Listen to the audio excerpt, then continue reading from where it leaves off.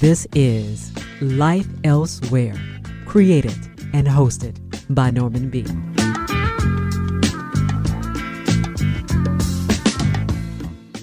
Hello there, welcome to Life Elsewhere. I'm your host, Norman B. Coming up, national investigative reporter for the Washington Post, Carol Leonnig, will join me to talk about the new, controversial book she has co-authored with Philip Rucker, I Alone Can Fix It, Donald Trump's Catastrophic Final Year. Now, you're not going to want to miss Miss Leonig's insights and observations, because if they weren't true, you'd think her book was complete fiction. Also in the show, new music you need to hear. First, my guest is Winifred Gallagher. Her book is titled New Women in the Old West, From Settlers to Suffragists, An Untold American Story. Winifred, welcome to Life Elsewhere. I'm delighted to be here. The title of your book is something which I want to make sure that everybody hears very clearly. New Women in the Old West, and then An Untold American Story. These parts, I think, are so important about your book. It goes into such great details about things that quite honestly, I think I'm not alone in saying this, that I really didn't realize just how extraordinary some of the women that you portray in your book were. Yeah, I think Western women have really been left out of the ongoing reformation of American history. So many people who had previously been omitted because of race or class or gender have been added back into American history, notably Black Americans. But one group I think has really been left out, and that's these Western women. I think part of it has to do with the fact that the West in general has been overlooked. Western history has been overlooked. I'm not the first person to observe that it's, everything is on the coast. All the media are on the East Coast and West Coast, and they just sort of forget about the flyover country in the middle. Yeah. But yes. A lot of very important American history happened in that flyover country. In putting this book together, did it strike you that this was a completely different, and I hate to say this, but a different breed of woman at that time? Was this a period? Was this a product of the times? I think that they saw themselves as mainstream American women who left the East and the Upper South and went into the West. They did not think of themselves as, radicals or like, feminists in boots and buckskins. They didn't think of themselves that way. But they did take advantage of certain advantages that the West offered that women back East did not enjoy. Starting with statistics, white men significantly outnumbered white women in the West, particularly in the mining towns, which made women and their work much more valued. One of my favorite stories is the woman who migrated to Gold Rush, California, and she was fixing breakfast for her family one morning, and a miner passed by and offered her $5 for a hot breakfast. That's about $168 in today's money. And she said he would have paid her $10 if she had asked for it. She was so surprised. So understandably, in those circumstances, she was when she got to Sacramento, she was one of 3 women among 6,000 men. Wow. So in that situation, single women had their pick of suitors, and unhappy wives soon liberated themselves from unsatisfactory husbands in America's first divorce mills. California very quickly became the #1 divorce capital of the nation. Women also benefited from life in the West, so-called settler society, which was simpler, more experimental, of necessity. Every pair of hands was needed. People didn't have time to worry about whether it was women's work or men's work. And that kind of flexibility enabled women to become more equal by acting more like equals. As in most of America today, it took 2 partners to support a family. When they first arrived in the West, women very often made all the cash that the family had for a year or two until the crops came in. by making and selling bread, selling eggs, taking in sewing, taking in borders, doing laundry. Apparently, no men in the West knew how to wash his own shirt. Yes. In these new communities just springing up out of nowhere, it was often town mothers, not town fathers, who organized the first schools and churches and charities. So these women they weren't yet considered men's equals, but they certainly narrowed that equality gap. And they won men's respect as a force to be reckoned with. I mean, to be in the legislature, you had to be a man. Only a man could be elected to office. So men had to be more open, and were notably more open to improving women's rights in the West than were men in the South or East. You know, something, Winifred, that you put across in your book is, and you just mentioned the word just now, respect. And it does seem to me that this comes across with a lot of the different women that you write about, that they did garner incredible respect from the menfolk, which, when you think about it at the time, wow, that's kind of, I'm not going to say it's odd, but you can understand how that could have been because of just the way that they behaved and the things that they did. Before we go any further, I just want to read something from the back of your book. In fact, it's the last paragraph, and I think it pertains to everything that the book talks about. And you say, more than a century and a half after the first Western women were enfranchised, American women still struggle to become equal by acting as equals. The time is right to find inspiration in the neglected legacy of those persistent Western foremothers who also confronted an era of great social change and made it work to their advantage. Yeah. So incredibly important. So that's in the afterword that you put in your book. And gosh, thinking about that, as I'm reading your book, I'm thinking about how things are today and how things have gone over the last 100 years. And I was thinking, some of the women that you're writing about, I wonder what they would make of where we are today. Yeah, I think they would be very proud of some things and shocked by other things. Notably, we still have not passed the Equal Rights Amendment that simply says that men and women are equal. That hasn't been able to be passed, which is remarkable. We can vote, but we're not equal. Yes. New Women in the Old West, From Settlers to Suffragists, An Untold American Story is the title of the book. Winifred Gallagher is my guest. Lots and lots of research that you did for this book, Winifred, and the photographs are wonderful that you've collated in the book. Some of them, I was just looking just before we started talking at they're just daunting, some of these pictures that you've got. How did you get hold of all these photographs? Did that take a lot of time just to research these and... Yeah, I actually employed a photo researcher to do it because it's a kind of a full-time job to go through the archives. I selected the women who I wanted to show, and then the photo researcher found them and got permission to print the pictures. Yes, especially some of the pictures of Native American women, African American women. They're hard to hunt down and get dates for, and I'm very happy to be able to show the range of women, because it wasn't just the white ladies, the white pioneer ladies. It was, in fact, all the women in the West before the white migration, they were Native American or Mexican or Spanish, some often Spanish Mexican.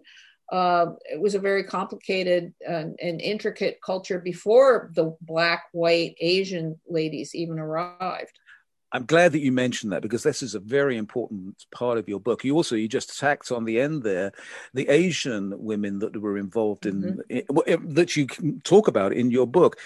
And I think when you first read the title, you're not thinking, oh, women of color. You're thinking, because this is what we've been brought up with. This is the kind of thing that we've sort of been, I don't know, into our sort of brains, the idea of a cowboy and a cowgirl. And this is completely different to that. Although there is one person, if I remember correctly, and I'm trying to look and see, yes, the Lucille Mulhall, known as the champion lady steer roper of the world.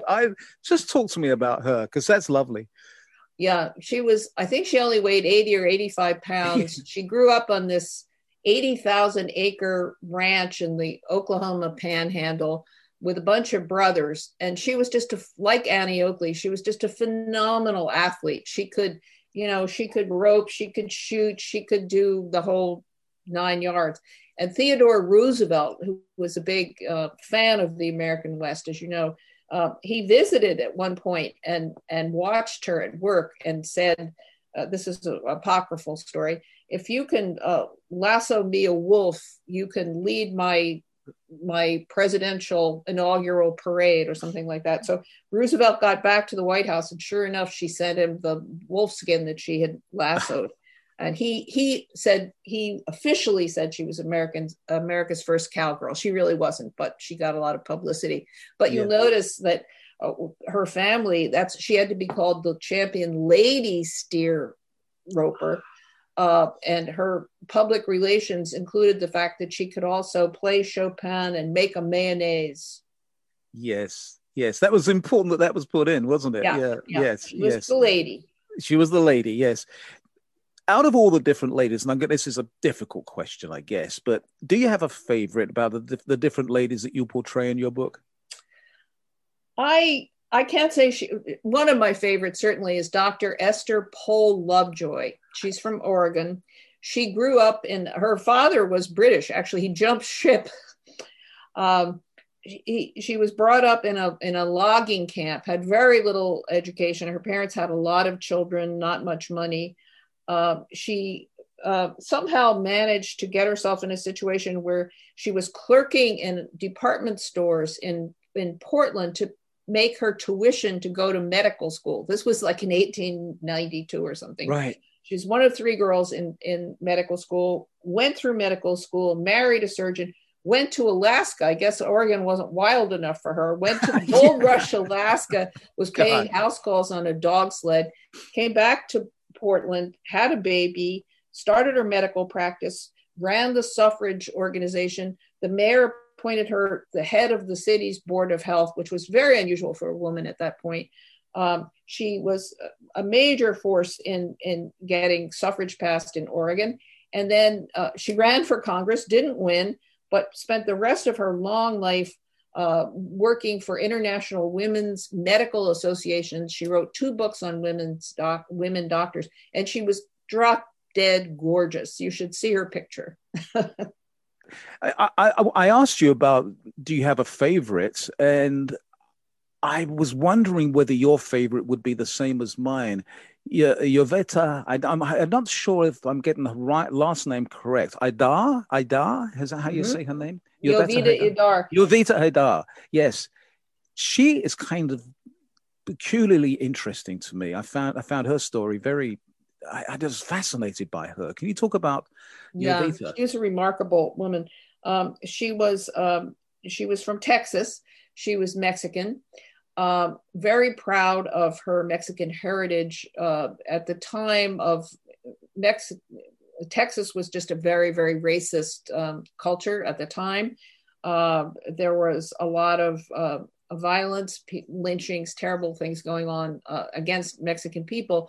She and her family were newspaper people, and they publicized these abuses. She got in big trouble with the Texas Rangers, who actually came to her newspaper at one point to break her printing press, and she barred the door. She was also, she started a League of Mexican Women who were suffragists. They said that they, had it with, the oppression of the culture and the American rules. They wanted to vote. And she was also a Methodist among all these Hispanic Catholics because she didn't feel that the Catholic Church treated women equally. And she stood up for all of these really remarkable causes amidst a lot of violence and real oppression. She was fearless. In putting the book together, Winifred, it comes across to me in reading your book that you must have thoroughly enjoyed doing all the research. In fact, I get the feeling that it was just an absolute pleasure for you from beginning to end. Well, I'm glad it seems that way.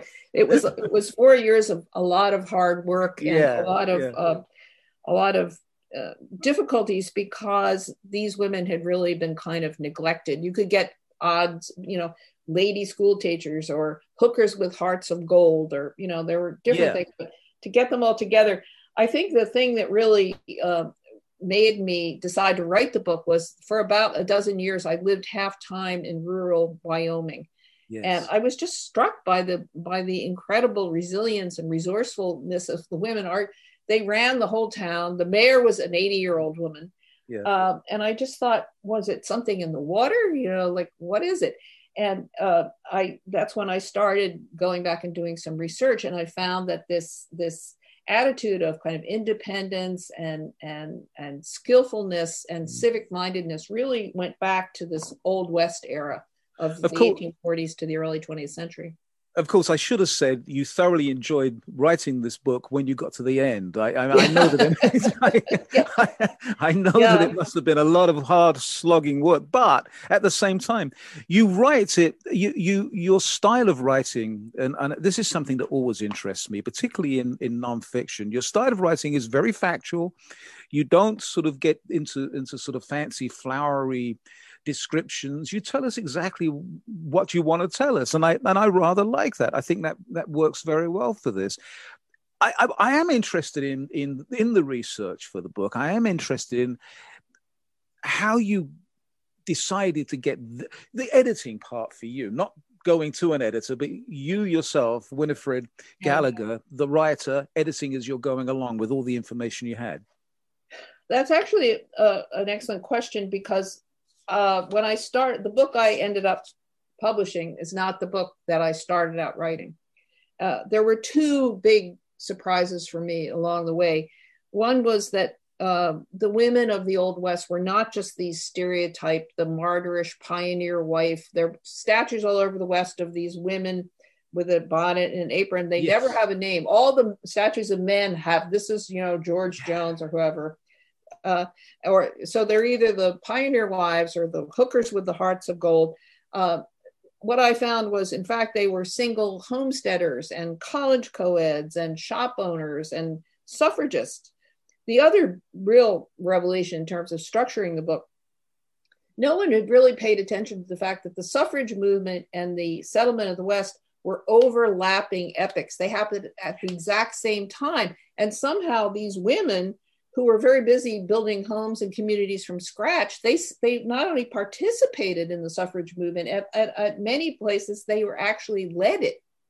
So that to me is really a remarkable achievement, that they could do this kind of double-barreled thing. While we're setting up our homes and starting our communities, we're also like leading a movement. I think they don't get half the credit that they should get.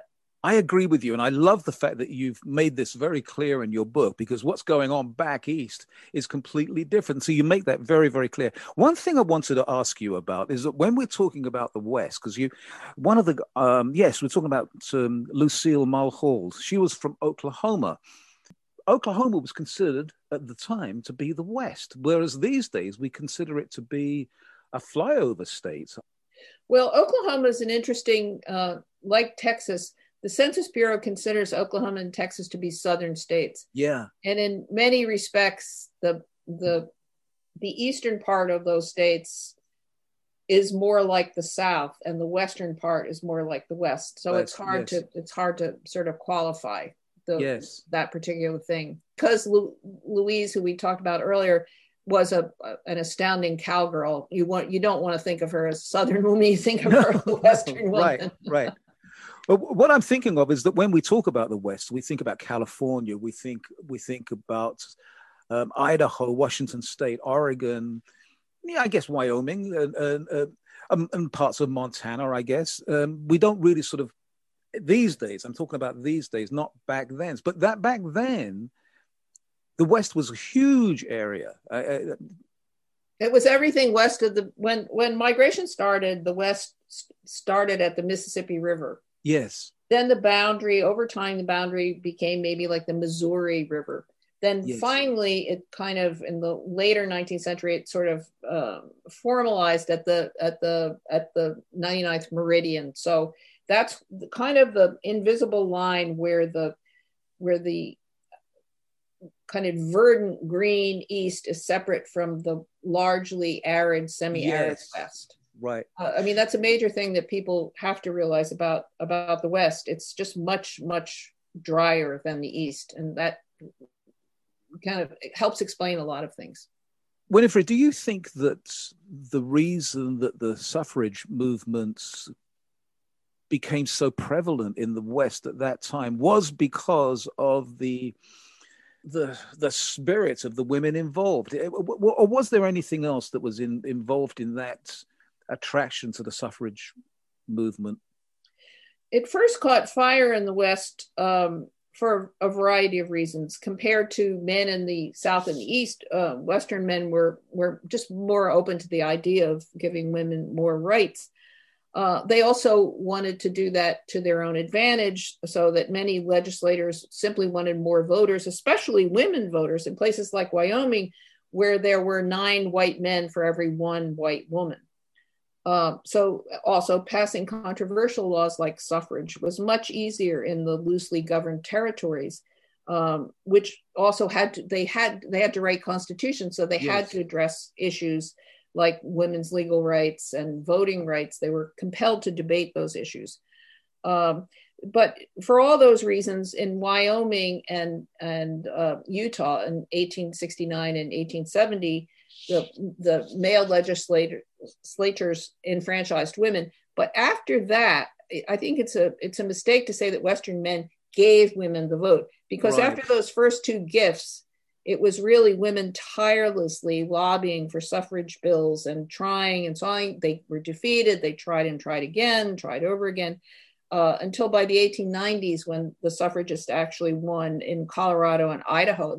At that point, you had 4 Western states enfranchised women, not a single one in the East. Yes. I'm curious to know, as you get into the end of the book, there must have been some things that you discovered along the way that not necessarily took you by surprise, but you yourself, Winifred Gallagher, said, "Wow, I didn't know that." I was some takeaways that an awful lot of those. I think the most obvious one was that the suffragists were mostly stereotyped as these kind of white ladies. They were middle class and upper class white women, traditional wives and mothers. That was the stereotype. But what I found was, number one, a lot of them were women of color, Native American women, Hispanic women, Asian women, Black women, and a lot of them were single, gay, or divorced. Yes. A remarkable number of women in my book were not wives and mothers. They didn't fit that mold. And I think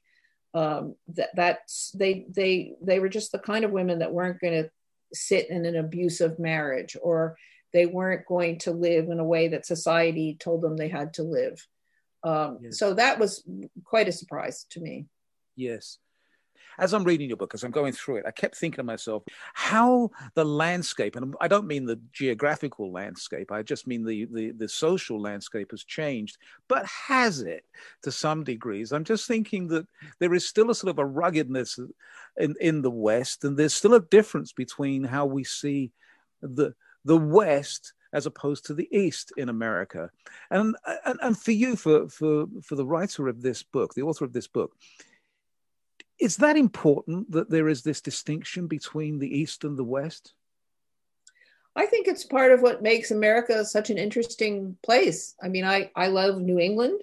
Yeah. I have had wonderful times in the American South. Yeah. I lived in the Rocky Mountain West, which, as you kind of point out, is different from the California. California is a place all its own.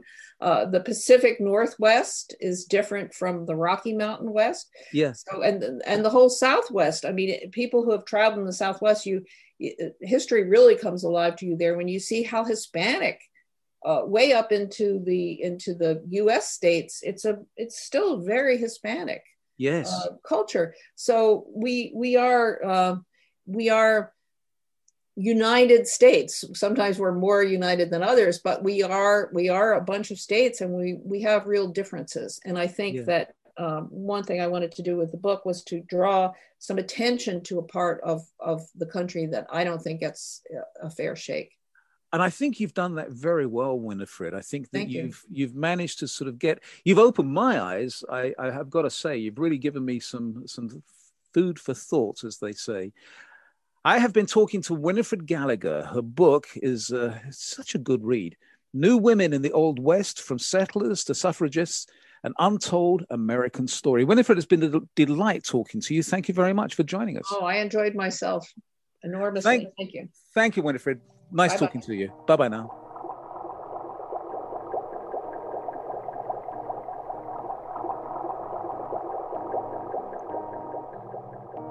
Don't forget, the links to the books and music we feature are always up at lifeelsewhere.co. Pop on over there to learn more about this show and Life Elsewhere music.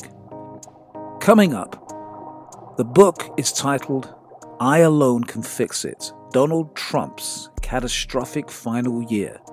Philip Rucker and Carol Leonnig wrote this deep dive into the extraordinary world of the Trump administration in 2020.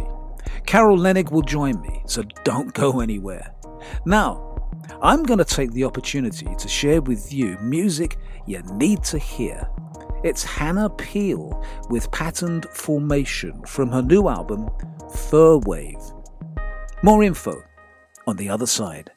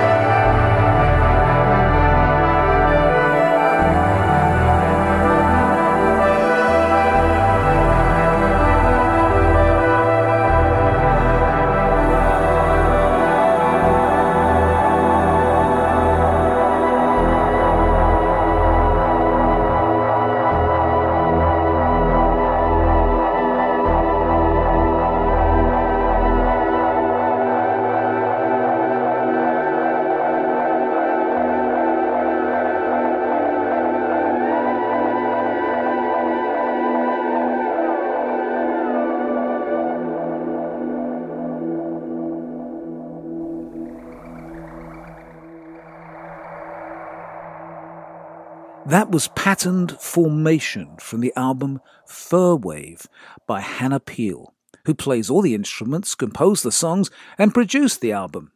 Hannah is also a late-night broadcaster. Now do yourself a favor, check out her work. The link is up at lifeelsewhere.co. Now I'd be interested in hearing what you think of Hannah Peel's music. Send your thoughts to Norman B at lifeelsewhere.co. Stand by. Get ready for the riveting inside details about Donald Trump's catastrophic final year with Carol Leonnig, co-author of I Alone Can Fix It. Right after this. Thank you for listening to Life Elsewhere, hosted by Norman B. To learn more about our program, our guests, and the music we feature, go to lifeelsewhere.co. That's C-O.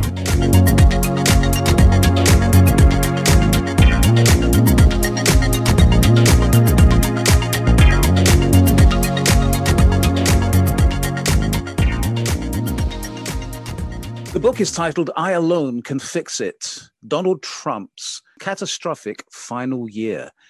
Written by Philip Rucker and Carol Leonnig. Carol is with me right now. Carol, thank you so very much for joining us at Life Elsewhere. It's my pleasure to be here, Norman. I'm going to have to say that I know that you must be so exhausted, but we can get to that in a minute. I've got to ask you something. And this is, I want to go back in time just a little bit to 2015, just after Mr. Trump came down the gold escalator. I did a show titled A Caricature for President. Now, I wasn't being funny or satirical. I was deadly serious. Now, on the last page of your book, you recount that Mr. Trump told you how much he enjoyed your interview. A great honor, he said. And then you write, Trump said with a twinkle in his eye, for some sick reason, I enjoyed it. Now, for me, Carol, that was the caricature Trump. He was right there. You brought him right out of the page, right into focus. And I got to ask you, is there a real person behind the makeup and the hair? I'm so delighted that you focus on that moment because it is like it happened this morning to me. Yeah. I remember that moment so clearly.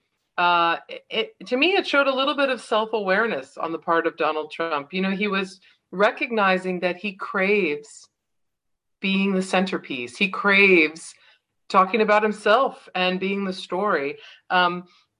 He was allowing that is his issue. As for a real person, who is a critic of Donald Trump will hate that I say this, but he does a very good job of being a charmer. He was incredibly generous and solicitous to us when we were there.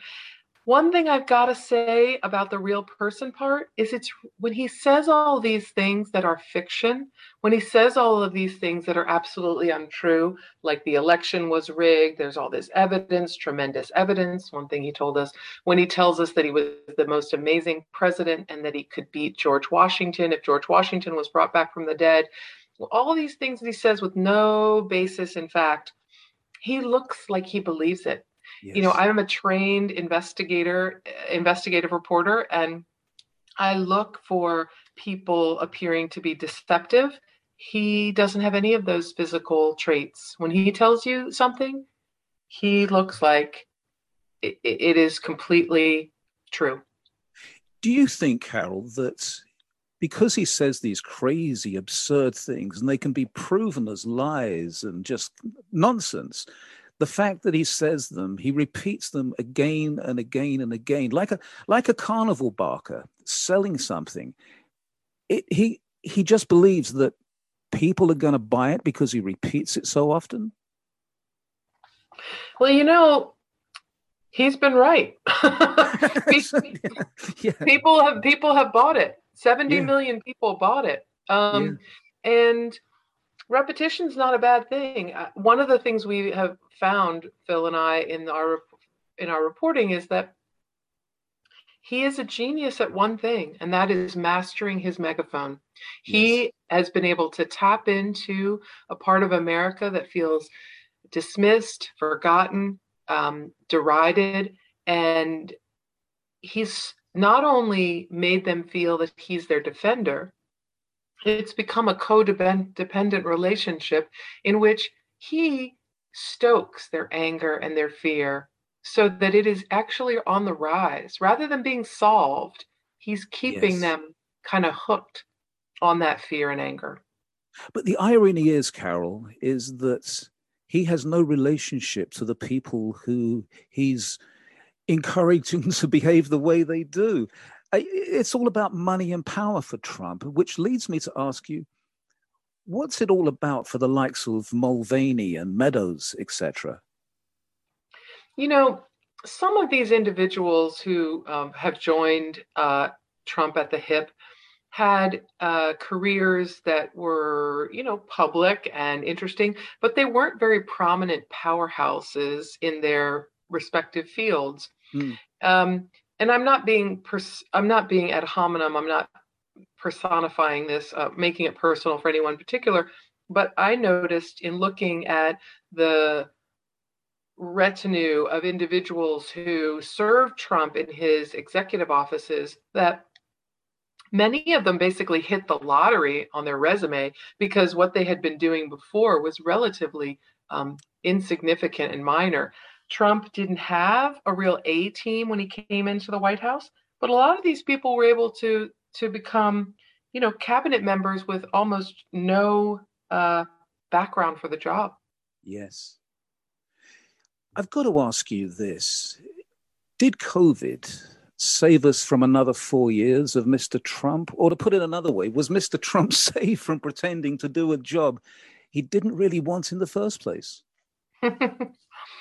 I think that there's two questions there that are very different, not just in their form, but two different things, which is Trump did not expect to win in 2016. And he was trying to brand his licensing deals. He was trying to build the brand, and he was shocked to win. Yeah. However, he fell in love with being president, and he absolutely in 2020 wanted to get reelected. He did everything that he could. I think that COVID, to the second question, it was his undoing. He so chaotically and so miserably failed in trying to protect the American people. He put himself first so frequently. He put his political short-term gain at the top of the pecking order. People could tell that from the chaotic and vacillating advice he gave, from the news conferences where it didn't look like the government knew what they were doing, the changing story on masks, the changing story on, the vaccines, the bizarre suggestion that we should inject ourselves with bleach. Everyone remembers that. Yes. People were starting to get frightened about whether or not the government was up to this because of what they were watching Trump do. I'm talking to Carol Leonnig, who with Philip Rucker has written I Alone Can Fix It. You chronicle the events moment by moment about COVID and what the government was doing, what Trump was doing. And I've got to tell you, it's nail-biting reading. It really is. It's just moment by moment. You're telling us who's coming in, who's going out. I mean, it's just it's wonderful. We had cameras installed in the Oval for this purpose. Yes, right. Yes. Now, in your final interview at Mar-a-Lago, did you have the urge to ask him something, but you and Phil you just couldn't do it? And I'm thinking because you know that Trump deflects so readily. I felt it was really important in this interview. There are a lot of different kinds of interviews. Yeah. There's a confrontational interview. There's an interview that's preliminary where you're just trying to get your grounding. I've done a lot of different kinds of interviews. In this one, what Phil and I really wanted to hear was, what did the president think about his presidency? How did he make his decisions? How did he handle this? Why did he do this? And so really, it was a listening tour for the 2 hours and 45 minutes. Now, we did dispute and confront him on a few things to make sure we got an answer. Yeah. He doesn't always like to answer the question you ask, but our goal was not to dispute him as much as it was to hear him.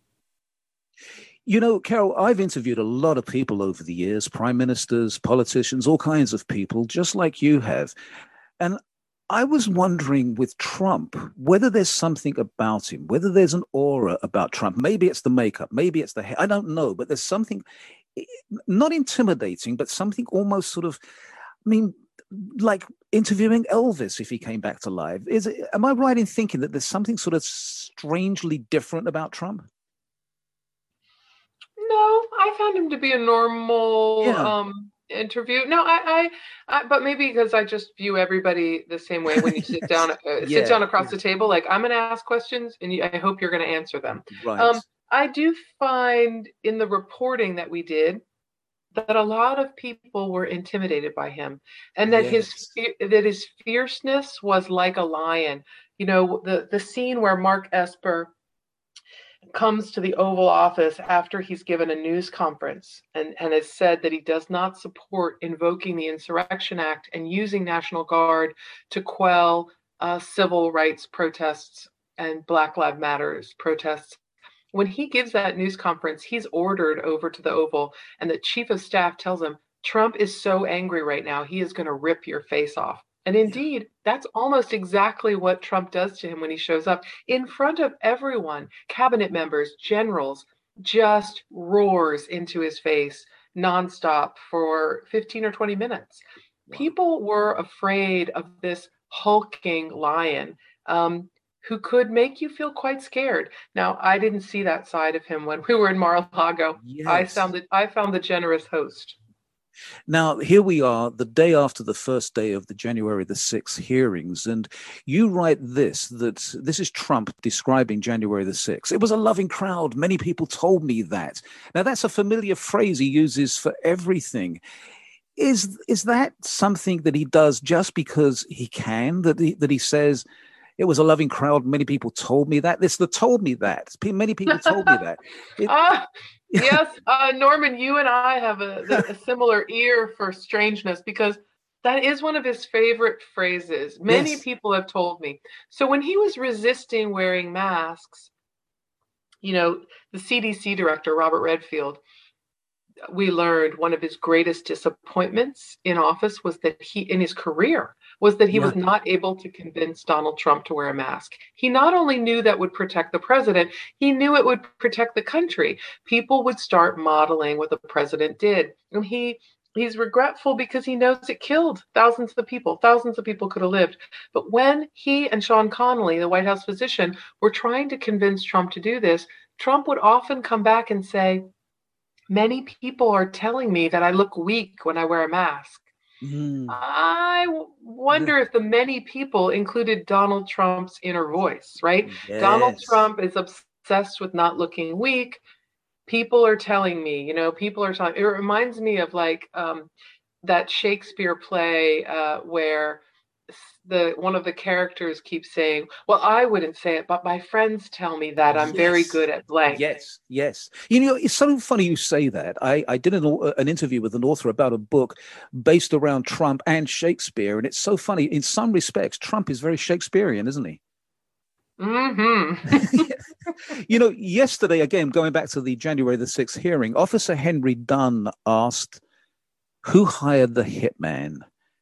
Wow. Carol, your opinion on that? Who hired the hitman?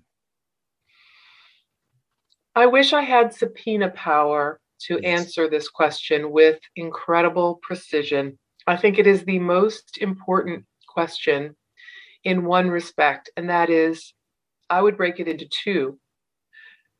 Who organized and financed the hit? It is obvious that the supporters who came to the Oval, the Ellipse, and then stormed the Capitol, that a subset of them were organized for a crime, that it was a crime they were plotting, and the logistics were things they were organizing. It's also indicated and forgive me, it's also clear that the supporters who may or may not have had a plot afoot came to Washington and went to the Capitol in a call and response that was from Donald Trump. Yes. Donald Trump told them, and they have said in multiple FBI interviews, that the reason that they were on those grounds, the reason they pushed through those barricades, was because Donald Trump wanted them to. Yes, so well put. Carol Leonnig is my guest. The book is called I Alone Can Fix It. She wrote the book with Philip Rucker. In 2004, Al Franken wrote a book titled Lies and the Lying Liars Who Tell Them, a fair and balanced look at the right. Now, even Mr. Franken couldn't have foreseen the events after the election of 2016. And my question to you is, in regards to Trump's catastrophic final year, does lying mean anything anymore? It's one of the things I'm the most worried about as a reporter. I have to say, it makes me shudder to think that we are not going once again soon to have a shared reality, a shared set of facts. Our country faces, and our world faces, a large menu of problems that have to be addressed and solved. And reporters view ourselves as people who provide information upon which a democracy can act. We provide the facts so you can decide. Yes. I think that was a network TV motto at one point. We get you the facts so you can decide. You decide, right, yes. But we're not policymakers, but we do think that shared set of facts is so important. And it just, again, makes me shudder to think that the lying that has been so successful, the big lie that Republican, and I'm not picking them out because they're Republicans. I'm not picking on them because I'm partisan. I'm picking them out because they are the ones doing it. Republicans continue to promote and spread that big lie, again, for their own gain of tapping into the Donald Trump base, the Donald Trump voting bloc. And now they're trapped in pushing that lie and staying with that lie. I talked to a Republican operative the other day who said that he was in near tears on January 7th because he said he could see Republicans pulling away from the shared knowledge of the horror that had happened on January 6th. And they're feeling that Donald Trump was, if not solely responsible, primarily responsible. And he was in near tears because he said if they had just broken with Trump then, all joined hands, then we no longer would have to push this lie about a rigged election, about a picnic on Capitol Hill that wasn't that violent. This wouldn't be necessary. But we've got to fix it as a country. And as a reporter, I feel like it's more and more incumbent on me and more my duty to show my work, to explain to the public how we got to our facts so they stop distrusting them.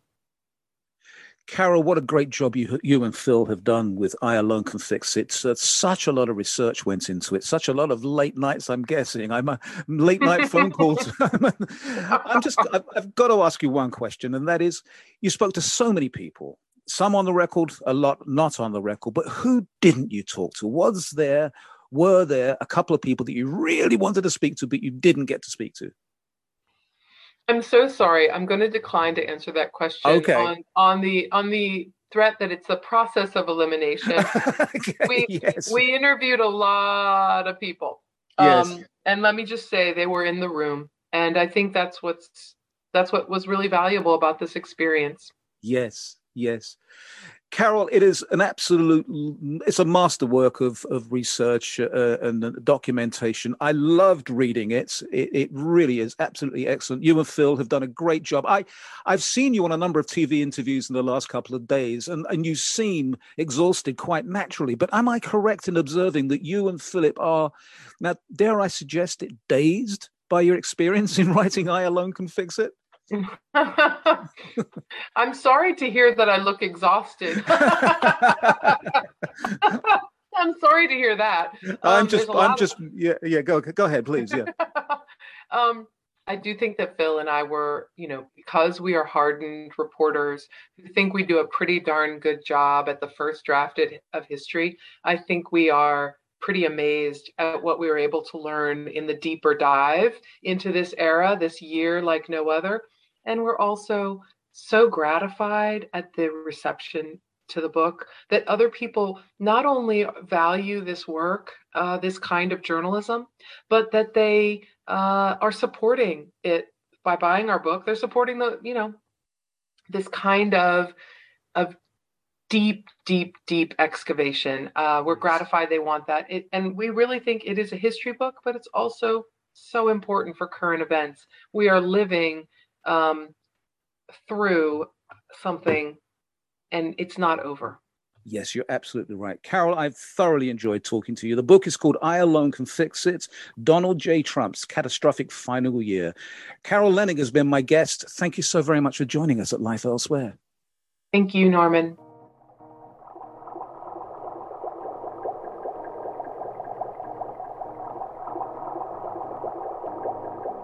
I gotta tell you, it's a large book, and it's gripping, and it's full of astonishing details. Now, I don't know if the gentlemen responsible for the next piece of music were deliberately expecting I would play their new single right after speaking with Carol Leonnig, referencing January the 6th, but Harry Stafford of Inca Babies fame and punk blues veteran Marco Butcher have joined forces to give us There's Someone Trying to Get In. This is Life Elsewhere.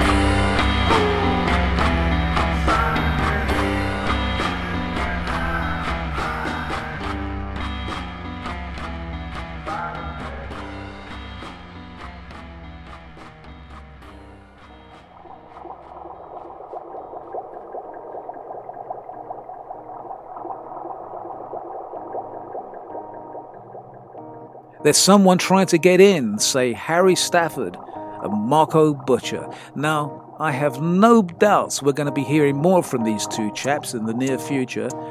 I want to say thank you to my guests, Winifred Gallagher and Carol Leonnig, and a big thank you to you for listening. You can hear this show again at our affiliate stations, and it will be up as a podcast, available at all the usual outlets and Mixcloud. Now, do make sure you let me know what you think of Life Elsewhere. If you got any suggestions for future guests, send me an email. My address comes up in just a moment, and make sure you jot it down. Till next time, be well, be safe, and it costs nothing. Be nice. Bye-bye. It's time to try to get in. Someone trying to get in. They're trying to get in. They're trying to get in.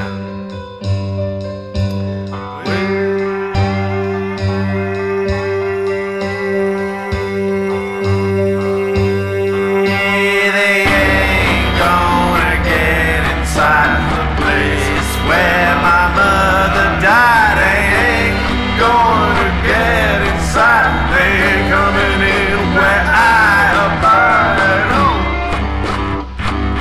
they're trying to get in.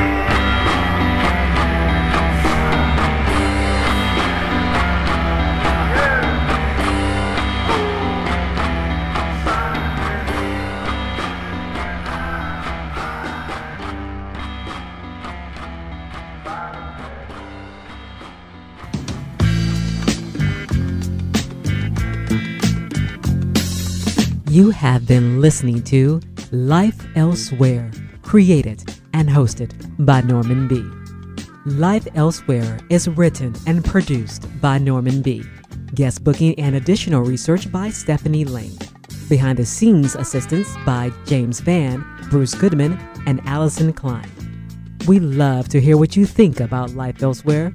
Send your questions, queries, and comments to info@lifeelsewhere.co. That's C-O.